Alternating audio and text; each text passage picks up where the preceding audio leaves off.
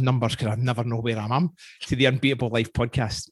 And today's guest, I will let him introduce himself, as I always do, and we'll go through there and explore the conversation and see where it takes us. So over to you, Bryan. Absolutely. My name is Bryan Saint-Louis. I was born actually in Montreal, Canada, but I grew up in New York, and so loving it. It was a very great transition, I think, personally. I mean, I was so young when it happened, but but I still love the fact that I could say I grew up in New York.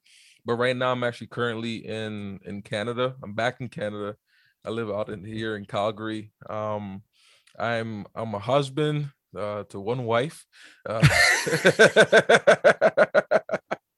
Husband to one wife. I'm a father to, I say, two children, but one that I'm currently able to father. And then also, I'm a pastor by profession. I'm a podcaster by hobby. I love basketball. There's so many things about me, man. But overall, this is who I am.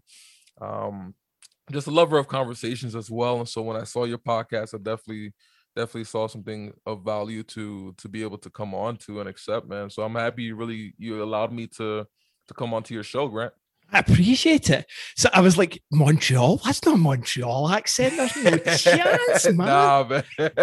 There seems to be a theme running through these beginning podcasts. It's accents. First guy was East Coast Canada, and he's pure French accent. I'm like, that's the. I mean, maybe you can't tell, but I've been in Canada now for 20 years. Oh wow! Right, so the accent isn't getting any better. So how long were you in New York? So I lived in New York for about 20 years of my life, because we moved to New York when I was 1. So I really don't know Montreal like that. But we will go back during summers and everything of the sort, kind of thing. But I spent most of my life in New York until I went to university in Michigan. And that's where I ended up meeting my wife too. But most of my life, that's where I spent, in New York, Long Island area. Cool. So I'm not up in my US schools. My son probably knows more because he watches football and knows all about US football and all. So what's Michigan? What are they? Well, I mean, you got Michigan State University. Let me see. I mean, there's multiple universities out there in Michigan, but I went to Andrews University. It was more so of a theological school, and that's where I went to do my studies. But yeah, it was a good experience. Definitely learned a lot. It was a great place to be. Too many cornfields for me though. Save way for Long Island, and yeah, definitely I'm happy to be out of that area. It's a good area to I guess grow and cultivate yourself, because there's really not much around too, so you have to learn who you are. But I've definitely taken that opportunity. I'm happy to be out here in Calgary. Calgary is a nice place. It's kind of like the best of both worlds. You get your city, you get your mountains, which I'm definitely not used to, so I love to see all the time. And then you get a little bit of that country living too. So it's really like you get a plethora of different types of places to live out here in Calgary. So what drew you to the theology side of things? Oh man, so my dad is a pastor, grandfather is a pastor, it's kind of running my family. But then for me, I didn't see any of my siblings, because I have 4 siblings. I didn't see any of my siblings going to ministry, going to theology. So I thought for myself, I'm going to have to take up the mantle. Take up the mantle. Take the torch, And, it's crazy because, since I was a kid, I did say to myself that I was going to be a pastor. But after I graduated, man, there was so much that I went through in my life that I actually came to the conclusion that I wasn't going to be a pastor anymore, and I spent 7 years before I even found myself in a position to be a pastor. And I really did think that for a while it just wasn't going to be what it was, and there was a different path for me and everything of the sort. But as the years came by, I just it wasn't even a decision of mine, but when someone asked me for it and to come out to Canada to take the position, you know, I at first was very hesitant. I actually said no, and then my friend went to my wife, and she he backslid me, man. He went to my wife, man, and she told me, she said, if the opportunity, you always said if the opportunity came about that you would at least explore it. And I'm a man of my word, so I decided to explore it. And you know, I'm here now. It's been been almost 3 years in June that I've been doing this full time now. So what did you do for the 7 year in between? So I mean, you committed to this route, you've gone to university, you're taking that, what is it, 4 year degree program? Mm-hmm. You know, you're really getting into the study side of things, and then you come out and go, yeah, I'm not sure. So what did you do at that point? So this is what happened, man.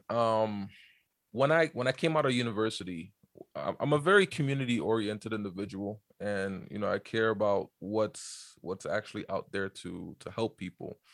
And one of the things that I kind of saw lackluster within, you know, pastoral ministry or pulpit ministry is you see a lot of pastors who love to preach, but you know, we don't really see a lot of them out there in the community and helping, you know, those who are broken, you know, helping the homeless, you know, reaching out to individuals who are needing their impact.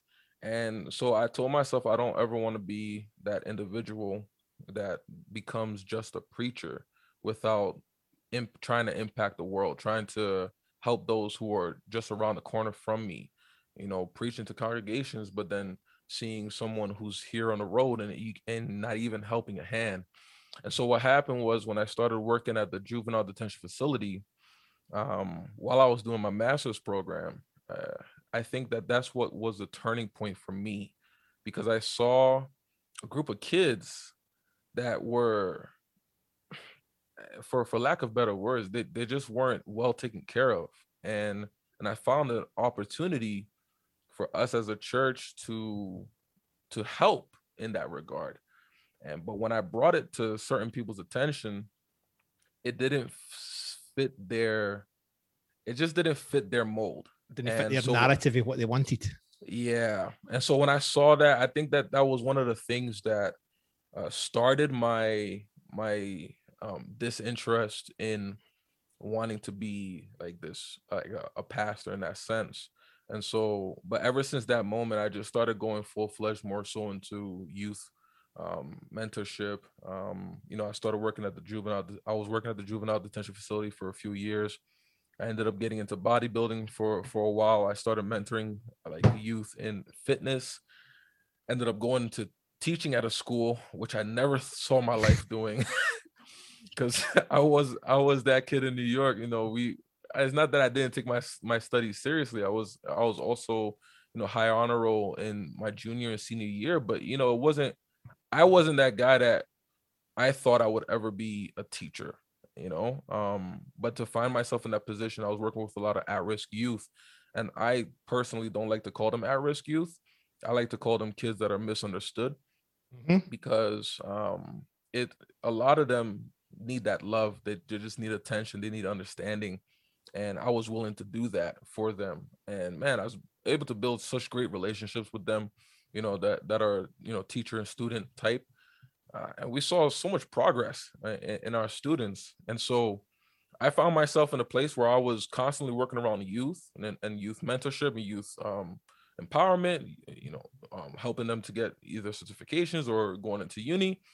And then, so when the position was asked for me to go back into pastoring, I was like, why would I want to do that? You know, like I was in a community. I felt like we were helping in a very tangible, practical way. And what happened was basically I felt like God was just telling me, hey, listen, man, everything that you just did in those 7 years, I want you to do when you get to that place, when you get to pastoral ministry, so that people can see what it is to do so. It's not just about preaching. It's not just about, you know, having a word or being there for church people. It's about being there for anyone who needs you. And that was one of the things that I decided to take with me And I just continue to move forward with that, man, as I continue to move in life. Cool. So as you know, I mean, well, you don't know actually. I, I grew up in the church. I mean, my mum was one of them. You'll be at Sunday school every week, right? Yeah, so it was the Sunday best on, walk to the church, and that was every week. And through scouting and stuff like that, I would do the readings and at the church, and it was kind of cool for a part because our minister at one point was an ex-Royal Marine and he'd served in the Second World War, right? Wow. So I mean, as a teenage kid, I'm like, he's exciting. Right. But right. As I grew up, I separated away from that and questioning and all the rest. But you said something that was kind of for me. So I grew up inside the Protestant faith, right? So the Church of Scotland. So he's a minister, but you used two words. I think you said pulpit and preacher, pastor. So is there a difference? No, there's no difference. When I say, I'm probably using terms that I'm just I just use in my head typically. But when I say pastor, pulpit ministry, that all is encompassing the same thing right there. Pastoral ministry. To make it simple, it's just pastoral ministry. Being there for individuals, preaching every week, visitations, building programs, building ministries, and equipping and empowering the people as we continue to move forward. So that I mean, yeah, to make it simple, is just pastoral ministry. Gotcha. So you're in Calgary now. You've been there 3 years. Yeah, 3 years. 3 years, man. So it's just as cold. I mean, it's colder than New York. Oh yeah. That's not even a question, man. It doesn't snow as bad. No, you don't get. We get these things because we get those Chinooks that come from the winds, from the mountains. So those are the warm winds that come, but it's it definitely gets colder. I'm talking about negative 40 degrees just like 2 or 3 weeks ago, and I was thinking about calling back, and when can I move to like California or something, man? But yeah, it's definitely gets cold out here. So hold on, is there a job board for like preachers you can log on and go? Hey, well, I mean, there are different positions. There are different positions all over over the globe, but for me, it's important to know where you're called to, and that's something you have to do personally with God, man. Hey, don't just move just because of your personal interest. If God has you stationed somewhere, make sure you're doing that role where you're supposed to be. So what are you doing in Calgary right now? So you still involved in youth and the community and aspect in that? Yeah, so that's where so I am a youth pastor, actually, to be more even specific. So that's why I'm even happier to be in that role, because I've been working with youth for like 7 years of my life, let's say 8 years even. So to have gone into a senior pastor role right away, I probably wouldn't have been as excited for that. But to work with youth, that was definitely something that enticed me, because I've had that passion for youth for so long. But yeah, man, COVID definitely took a toll on what we wanted to do, especially last year, because even some of the things that we were looking to do, man, they had to be canceled, or they had to be, shut down. Certain programs that we're looking to do in the community definitely got held back.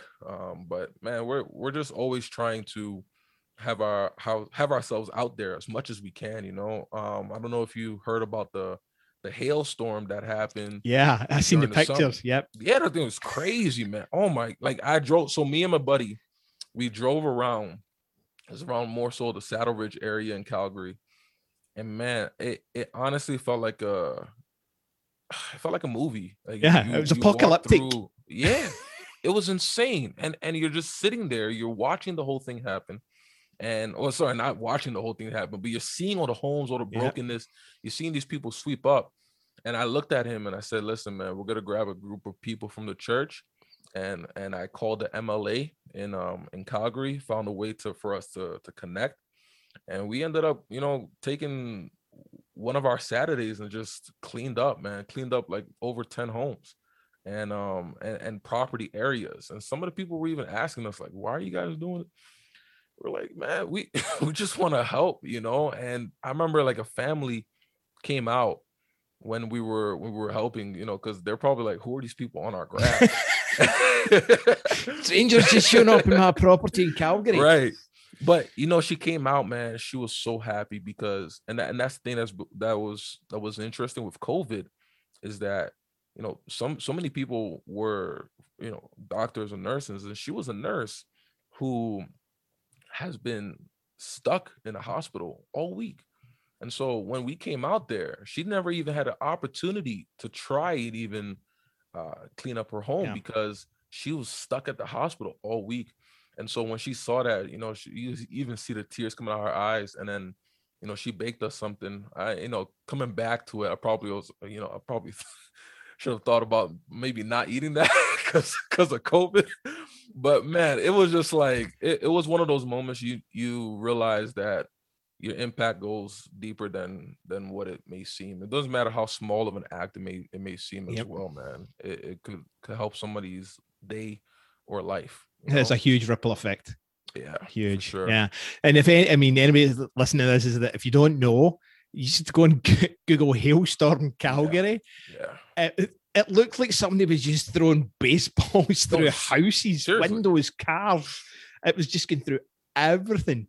And it just cut a swath right across the city. It was like, what? Like, yeah, it was insane. It was nuts, man.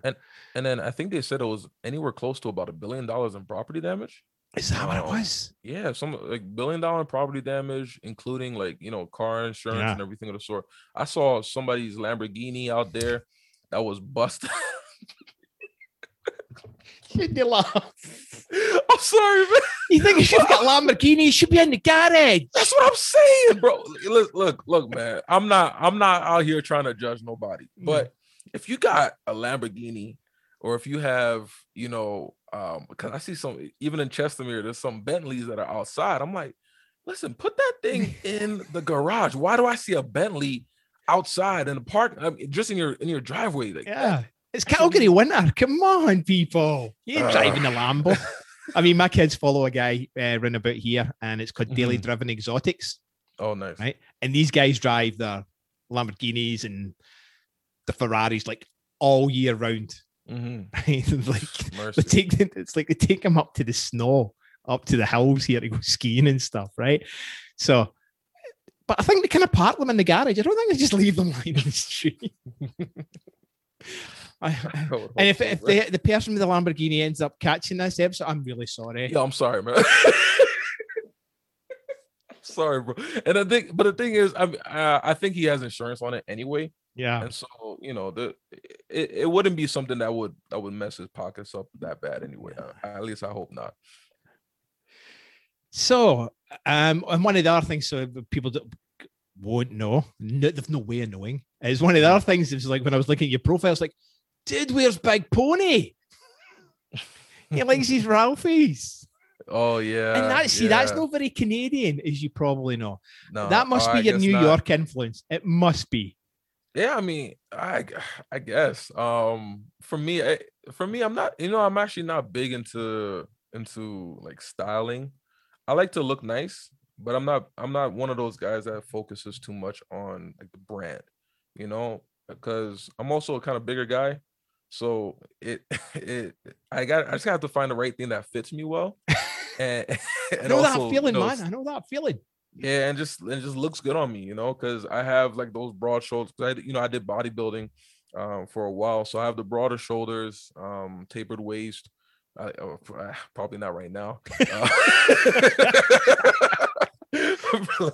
Let's be real here. Somewhere. I used to see it's like it's there. It's covered up, right? Body's a temple and ruined. There you go. There you go. But you know, it for me. I mean, I've always liked the brand for Polo. Definitely has higher quality clothing. But I'm always about just I don't care to buy the fanciest thing or try to always go for name brand clothing. If something looks good, it feels good, it's of good quality, I'm good to go, man.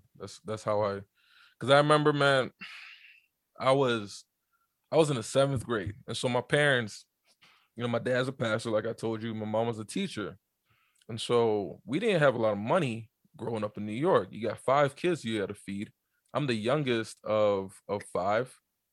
So 7 years old. I was what, 11, 12 years old. My oldest brother is 24. So at that time, because he's 12 years older than me, and so we didn't have a lot of money growing up. I couldn't keep up with the highest end of clothing or shoes, and especially shoes, man. Shoes, like, brother. I mean, even in New York back in that time, you couldn't step on some of these sneakers. That's an automatic fight. If you stepped on some of these sneakers, and I knew, and if you're in a city, there are people who got shot over stepping on your sneakers. Yeah. It's just a real thing. But so for me, I remember, and this is when I realized, I was like, I don't care anymore. I was in the 7th grade. I bought these red and white Nikes, man. Red and white Nikes. They were so fresh. Amazing, man. High tops or normals? Normal yep. Shoes, man. Yeah, but nice shoes, man. Nice shoes. I felt proud. I was ready to tell the world that I got some nice sneakers. And it wasn't even that expensive. I got them at Marshall's for like $50, but it was just at the right place, the right time, right money. And mind you, I'm saying I got it. I didn't get nothing. My parents got that from me. My parents got that from me. And that's another thing I had to realize. These kids are always talking about, oh, this and that. Those are their parents buying it for them. And most of them were maybe 1 or 2 siblings that were at the home. So I remember I walked down the hill, because I lived in the cul-de-sac, but you had to walk down the hill to the bus. And as I was walking down, they saw my sneakers from the top of the hill.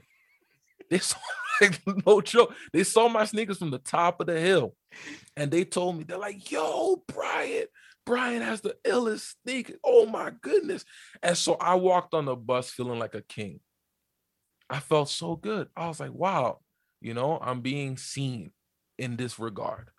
Because people knew me, but like, everyone also knew that I wasn't the flashiest or nicest dresser. So to actually get that kind of credibility felt good. I walked in the bus, man. It was an amazing day. Throughout the whole day, people were talking about my sneakers, because it was just like, wow, Bryan actually got the right sneakers.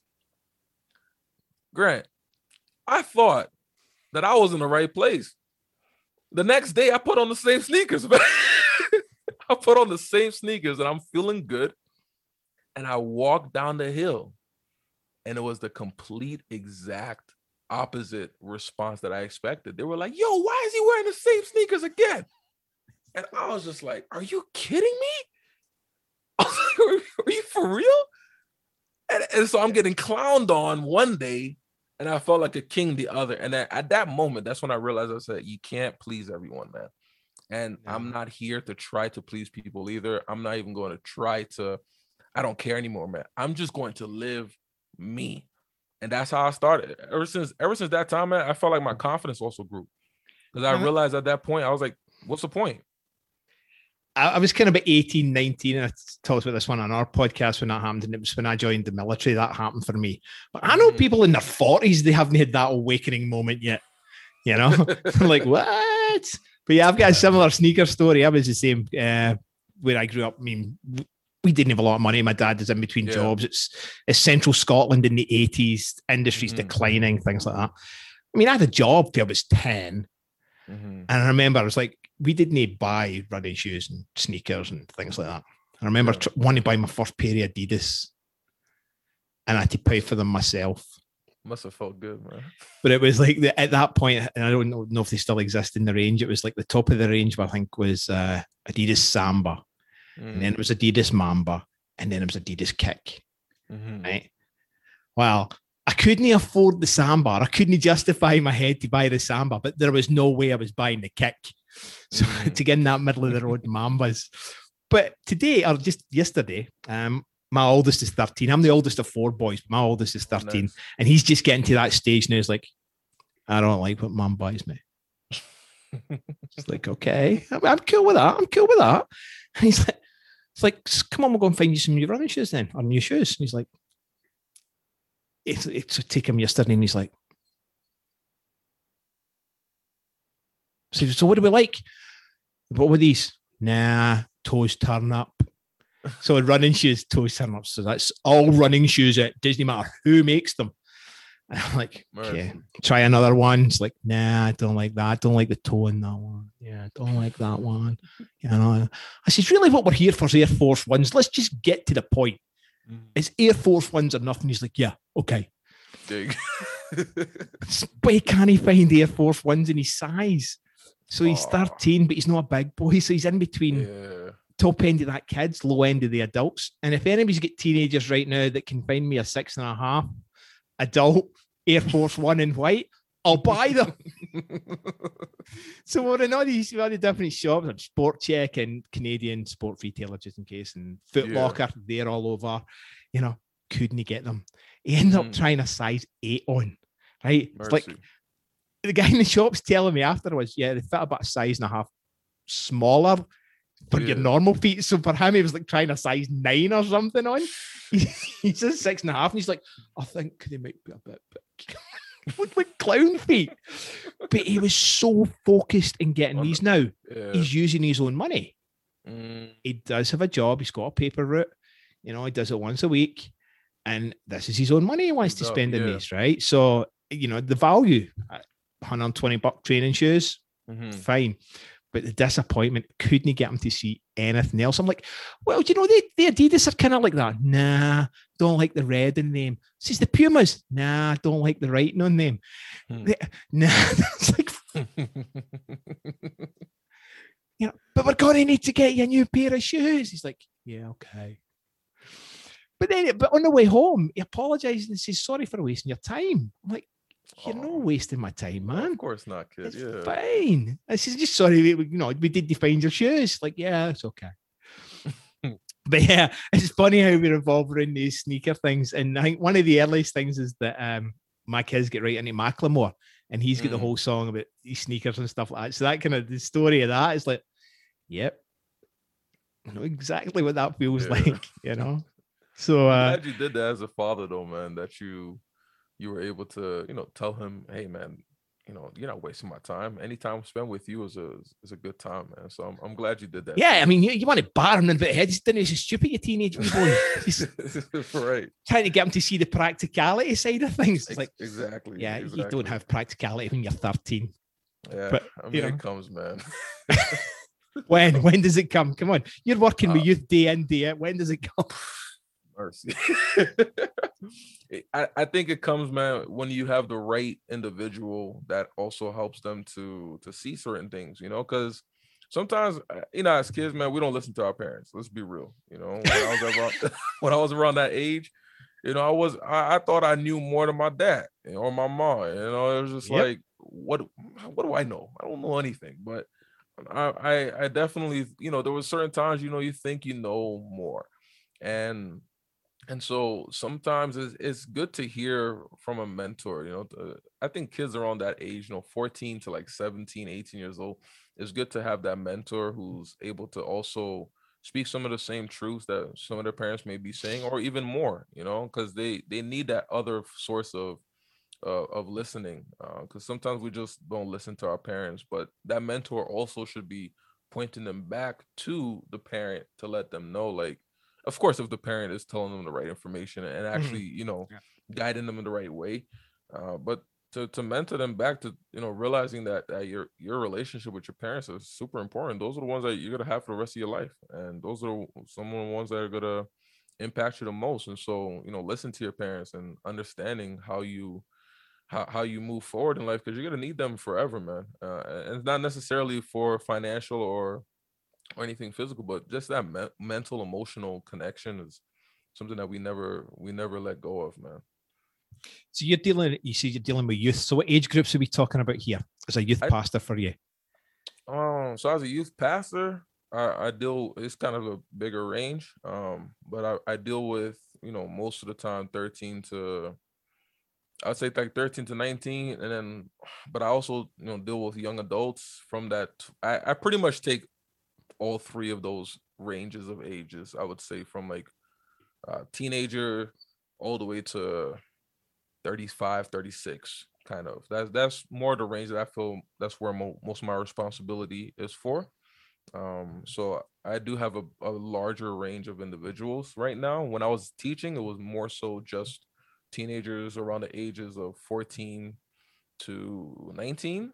But now it's a bigger scope, but you also just have to learn how to relate to everyone and understand where everyone is in their life. So as a father, I can relate to a lot of our adults around the 30 to 35 range. We have homes, we're having dinners pre-COVID and it's more of that kind of connection, talking about growing as an individual, where we're at spiritually, but also talking about investments, talking about how to build financial wealth, how to it's different types of conversations. With the young adults, I'm dealing more so of how we're dealing with post university, understanding how to find a job, what you're doing next in life, next steps, finding your passion, understanding who you are, those types of conversations. And during the teenage years, it's just being there. I think some of the greatest things I could do is just listen.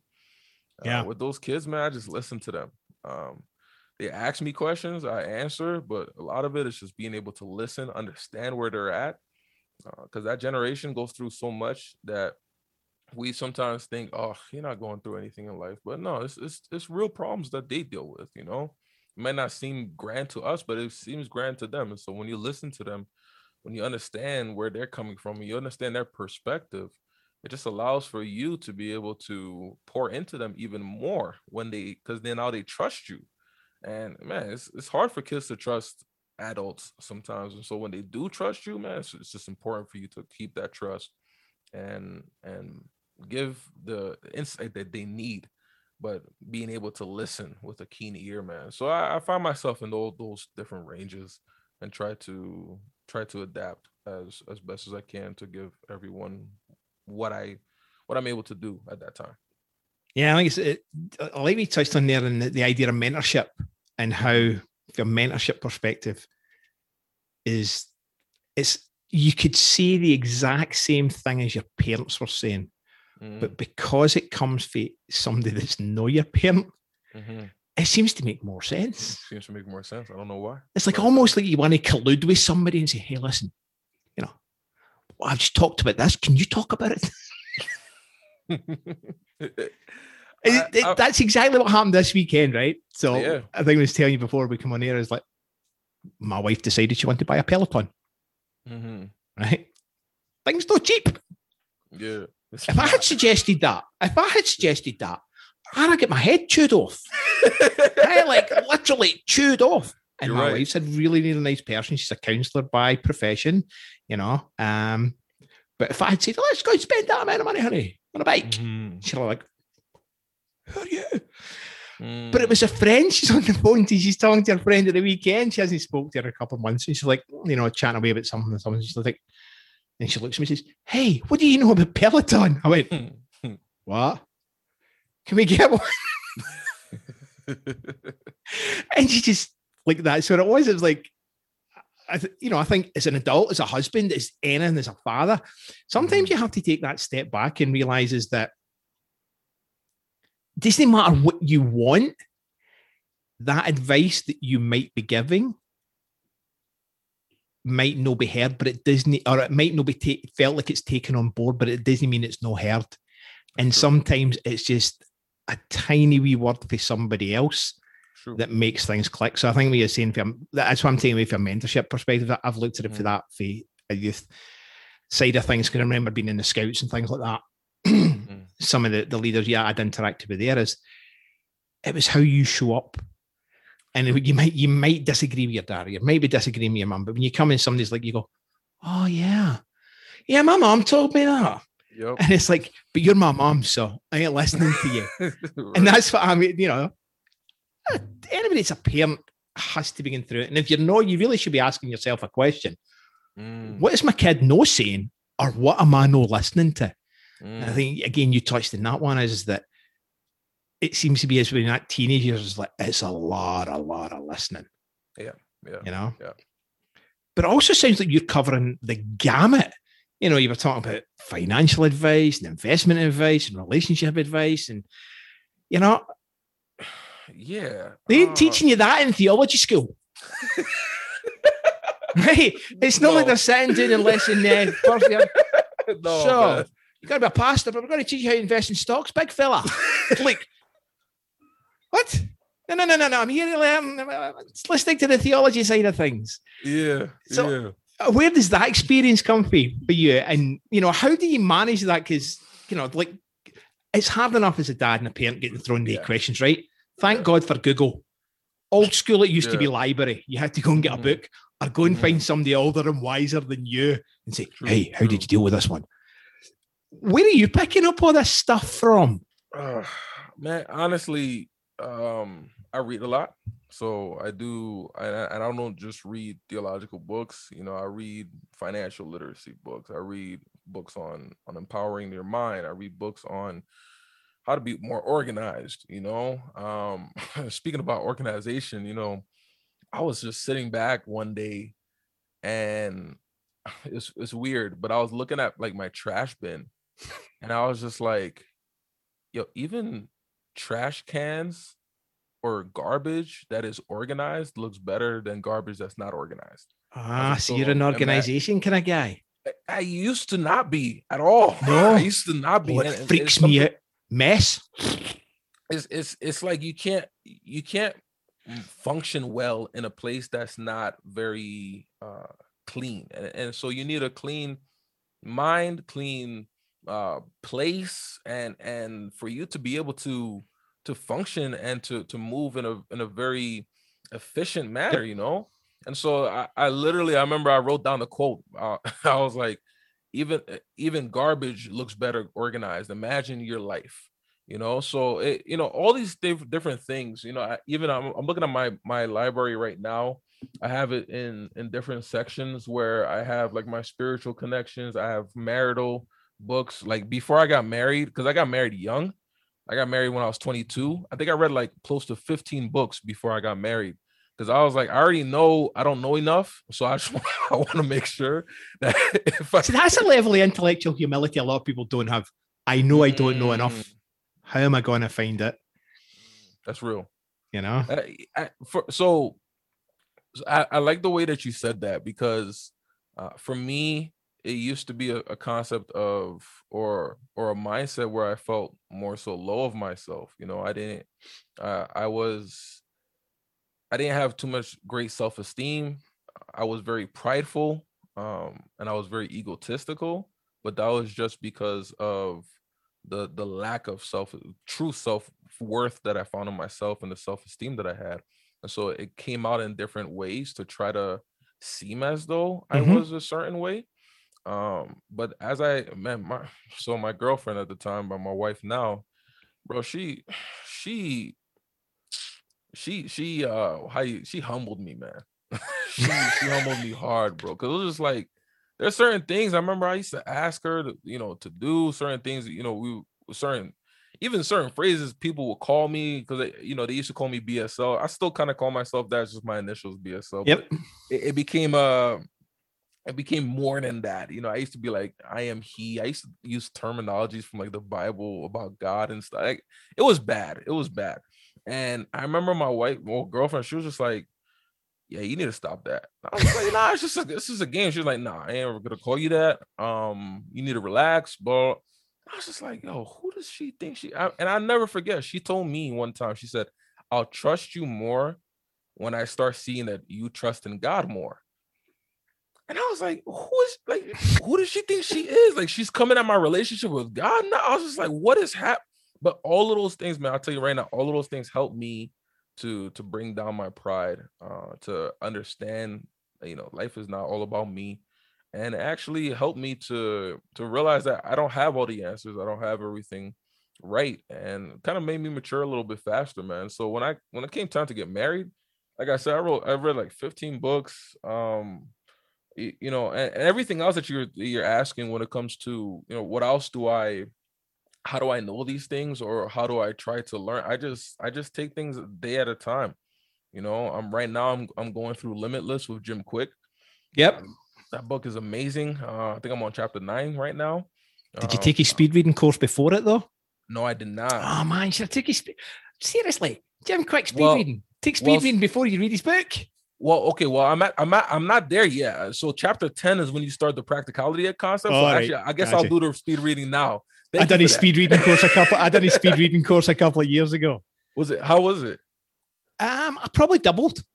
And even though I knew all the techniques and I had read about it, taking the course makes a difference. And you know, obviously practicing it, you know, through the course timeline and practicing it. And he did throw a couple of extra techniques in there, ones that I hadn't seen myself. And so I doubled it. So I talked about this, and it'll come up again. I listen to audiobooks at 2.1, 2.2 speed, right? Yeah. Because I'm reading at that speed. If I try and dumb it down or slow it down, it's like it's too slow for me. And I can get most of the information. But Jim Quick's one of the ones that I do like, and the speed reading course was awesome. Haven't got to Limitless yet. So on books, as you can see probably behind me, I got books. That. And I'm not showing off with that. I, like you, love to read. I've normally get 4 or 5 different books on the go at any one point in time. That's good. But I like it tidy, like you. And there's some research there is that if things aren't tidy, your peripheral vision is always looking at that distraction. And if it's distracted, you're distracted. So the people out there that saying, I like a messy desk, I know where everything is. No, sir. Absolute rubbish. Real talk. You know, you're fighting against your natural instinct. Tidy your desk. That's real. So what else? So tips, 15 books before you get married. Yeah. Okay. So I know it's kind of crazy, but no, it's fine. You know, so what? Any recommendations then? Because I'm assuming it's about relationship stuff, right? So it's stuff we can all learn from. What would be your one if you did go to? What would you go for? Definitely one of my favorite ones is what I think it's called Things I Wish I Knew Before I Got Married. Yeah. If He Only Knew, that was a good one. The 5 Love Languages, that whole series with Gary Chapman, I think is phenomenal. So that's a series. Yeah, there's multiple books to have. Right, so I haven't delved into it, and I've heard about it for years and years and years. And 5 Love Languages, and I was thinking it was something really complex. Right? Oh man! And then I went and went. Is that it? Is that what he was raving about? It's like seriously. You know, the thing about it, Grant, is the fact that people really just don't educate themselves. They don't put the time to learn, and some of the things that are so simple. So many people think it's so profound, and I'm just like for instance, I remember my wife and I did this program, or girlfriend and I at the time, we did this thing called the Engaged Encounter. We weren't even engaged yet, but we did the Engaged Encounter. It was a 3-day program, and for us, I think we wanted to do it because we wanted to know, you know, how good this is, first of all, and number 2, you know, are we prepared to even be engaged? Yep. And so we were the only couple there that wasn't engaged, of course. And, you know, everybody else was either engaged or married because the program also helps those who are married.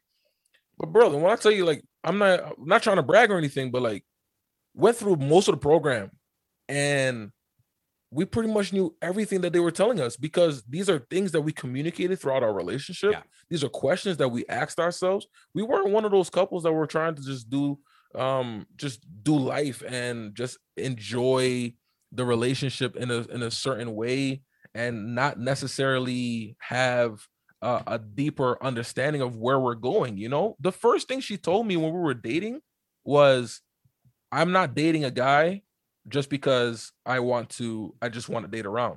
If I'm dating you or if we're courting, I think that you're someone who I could potentially see the marriage. And mind you, we're 19 when she's saying this, and I'm just like, and she was like, so don't waste my time. Hey, and I looked at up front, and you know what, bro? It actually helps me not like it, because us as guys, as in general, we play around, man. But the mere fact that she said that, it also made me take her that much more seriously, and I respected her that much more. And so it was.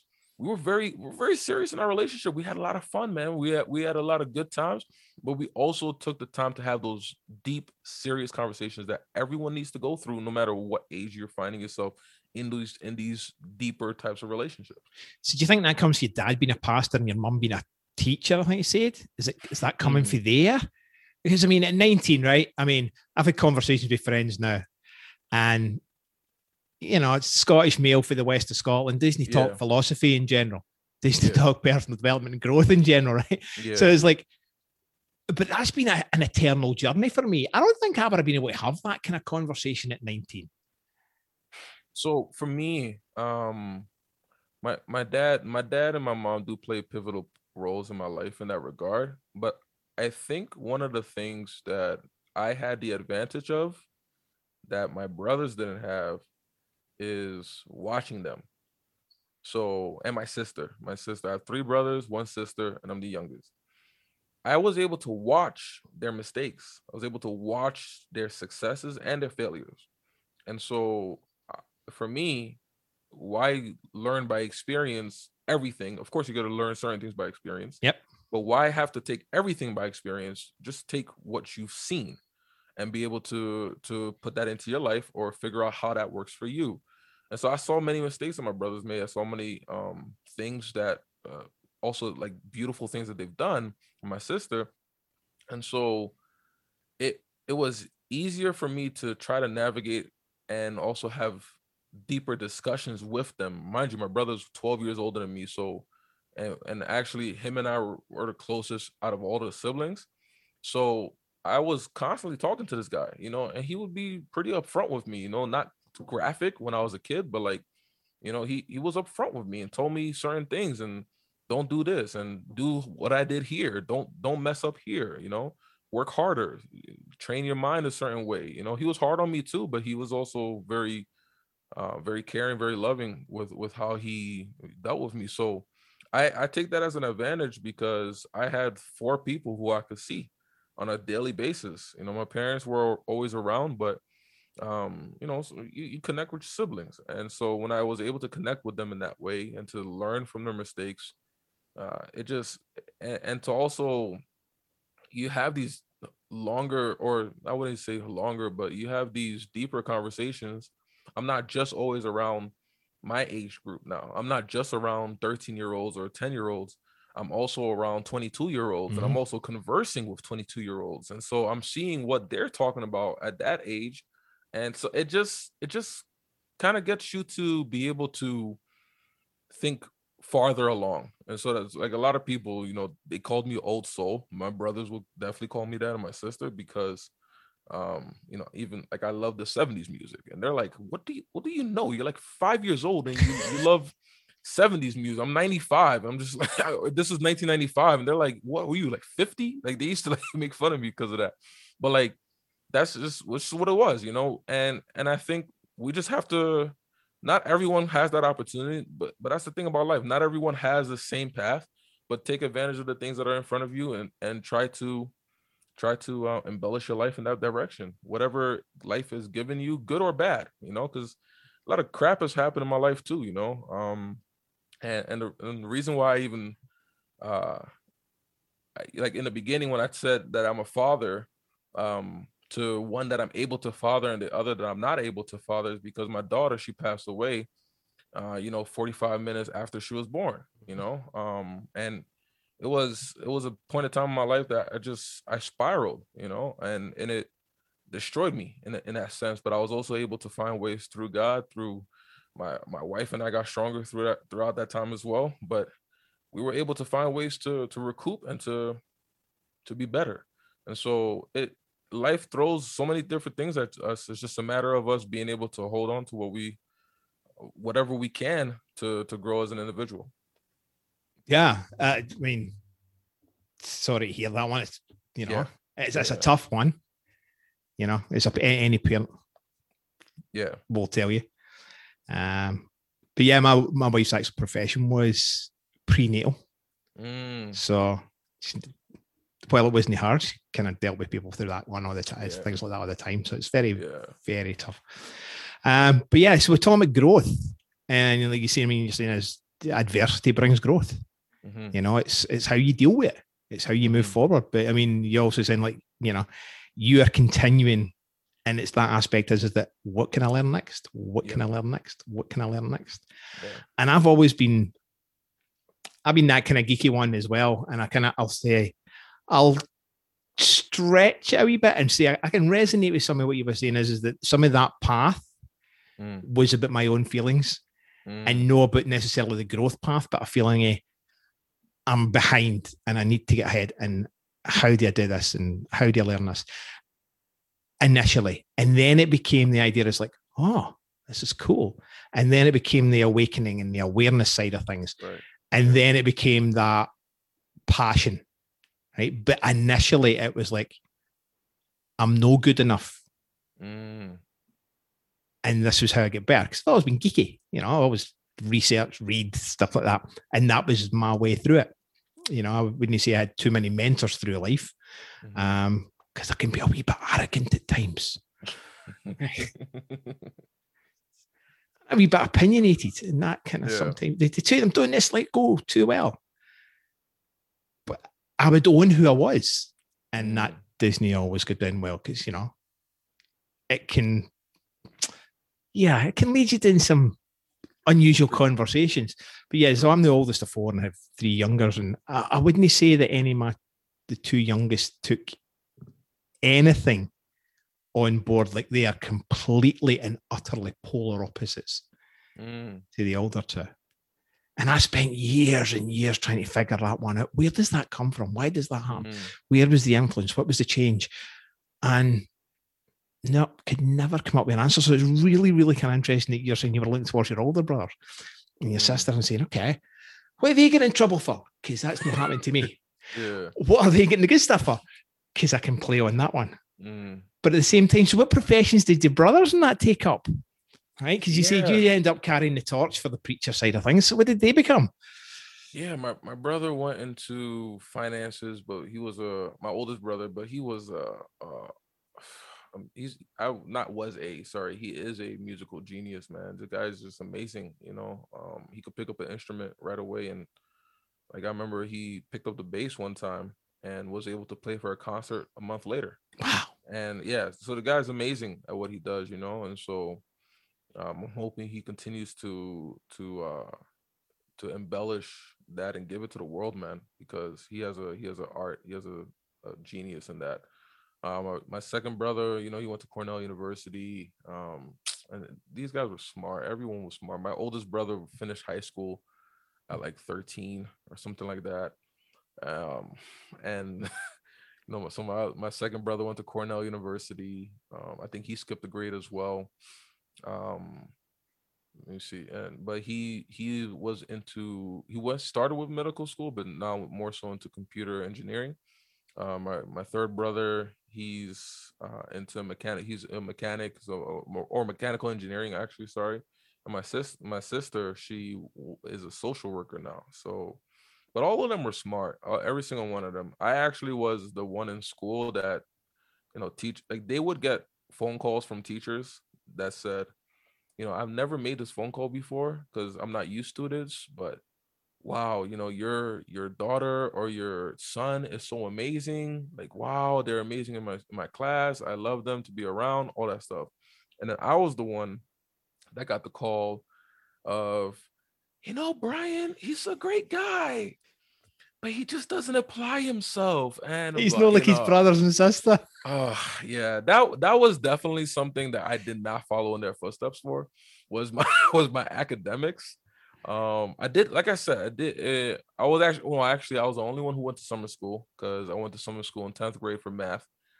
Didn't worry about that one, math. So did I.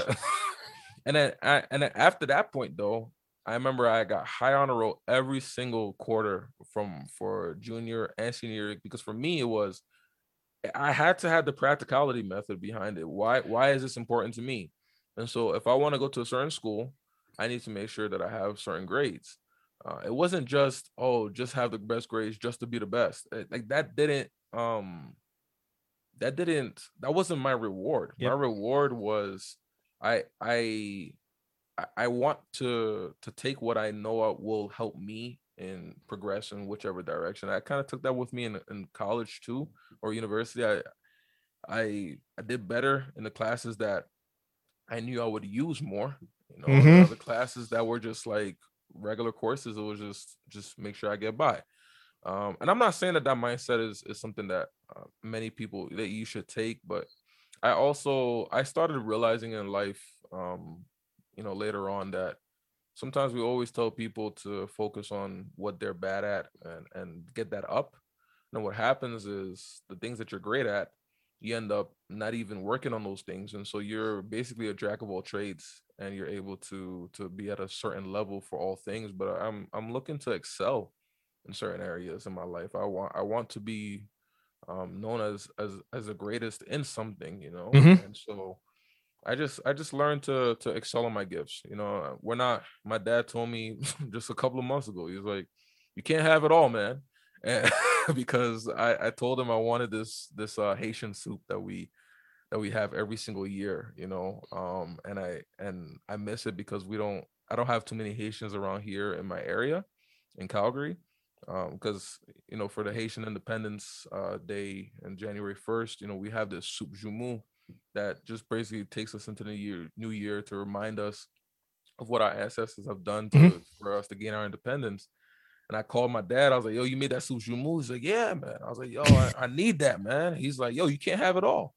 And, but legit, like when I heard that, I was like, "Man, he's so right though. Like in life, you just will not have it all, but just work on what you have, and take what you're able to use and move forward with that." So that's kind of just how I move forward, man. One of the things that I want to be the greatest at is one of the greatest impact leaders of the world. And it starts with the small that I have now. It starts with the relationships that I have today. It starts with my podcast that I have now. And it's just, making sure that I do everything that I can to build that path that I know is meant for me.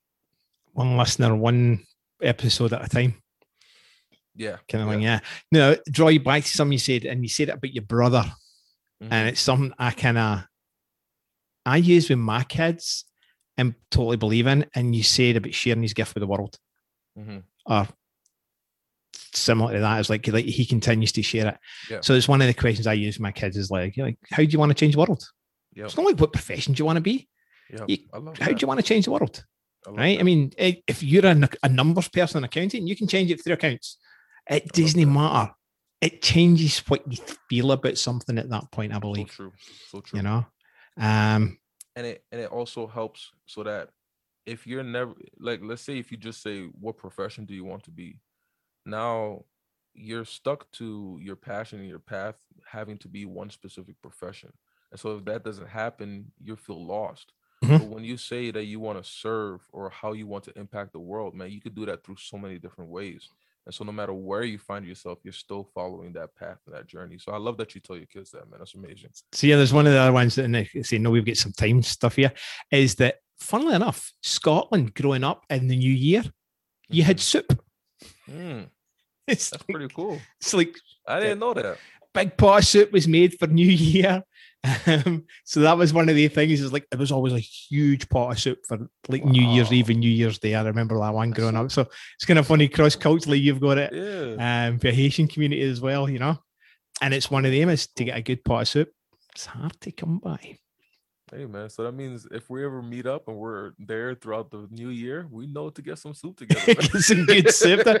Yeah, but I think it's probably easier for me to make a Scottish soup than it will be for you to make a Haitian one. It's not that bad, man. Like if you get the right hold on, then I'm stopping you right there. If it's not that bad, how did you not make your own? I'm calling you on it. Come on, you gave your Dad. Come on, where's my soup? Because I never tried it. I just never tried it. Yeah. So I've tried other dishes, and I'm not saying I'm not a great cook, but I'm not a bad cook. I'm cool. I can make some good stuff. Yeah.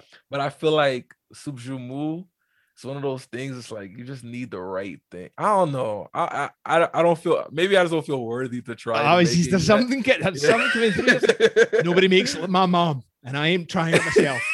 Assuming your mom made the soup, it might be your dad's thing. It was both of them. Yeah. Right? But my dad would make a good one. So that's what you need to do. Once this thing's going, yeah, right, and you can travel again. It's like, Dad, teach me how to make soup. Yeah, you're right. You're right. Now, there's an experience, bonding moment, the whole shit. It never stops. It really doesn't. You just have to be open to that. So I absolutely, again, love the conversation. Love me too, where it's man. going, man. It's Me too. absolutely brilliant. I mean, there's still stuff I could talk for hours, actually, just keep digging and asking questions, man. But yeah, we've all got days, and I've got kids to pick up for school pretty soon, you know. Yeah. So anything else? Is there something you would like to, I mean, because it's been jam-packed with some stuff. Is there something I've missed? Something I didn't ask? Something you would like to share with the world? Because like you say, is you want to impact the world and be the best at it. So let's assume this is going viral. We're going viral. Yeah. Let's hope it does something.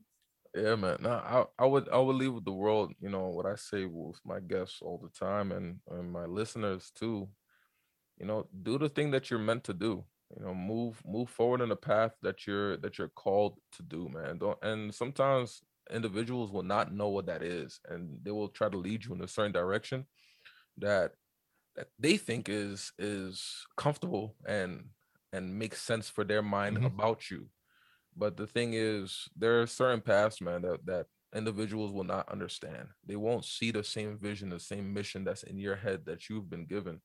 And so it's just important for us as a people to take what we have in our minds and to bring it into the world. I think Les Brown says it amazingly, but he says that, you know, the wealthiest place in the world is the graveyard, because so many great the ideas have gone to die. Ideas have gone to die, you know. And why do we have to continue in that path? Why do we have to allow that to be our story? Don't let it be your story, man. Whatever that is, you know. And people might not, like I said before, people might not understand it, but it's going to help reach someone. And so take that time, build that business, build that hobby, do whatever it is that you're called to do, because that will be one of your greatest accomplishments in the world. At the end of your life, you'll be able to say, I did everything that I was supposed to do. So that's why I always tell my people, man, make it happen and make it a reality for your life. Yeah, you got to own your story. Yeah, for sure. And you got to make it yours. For sure, man. Yeah. Yeah. And I think a lot of people don't get that's brave. You know, a lot of people coast through on somebody else's idea of what they should or shouldn't be. Yep. Yeah. But taking a step up to own your own. Yeah. So it's key, man. More the power to you. And if that's what you're encouraging the world, more the power to you. I mean, in my head, I don't tell me why this is.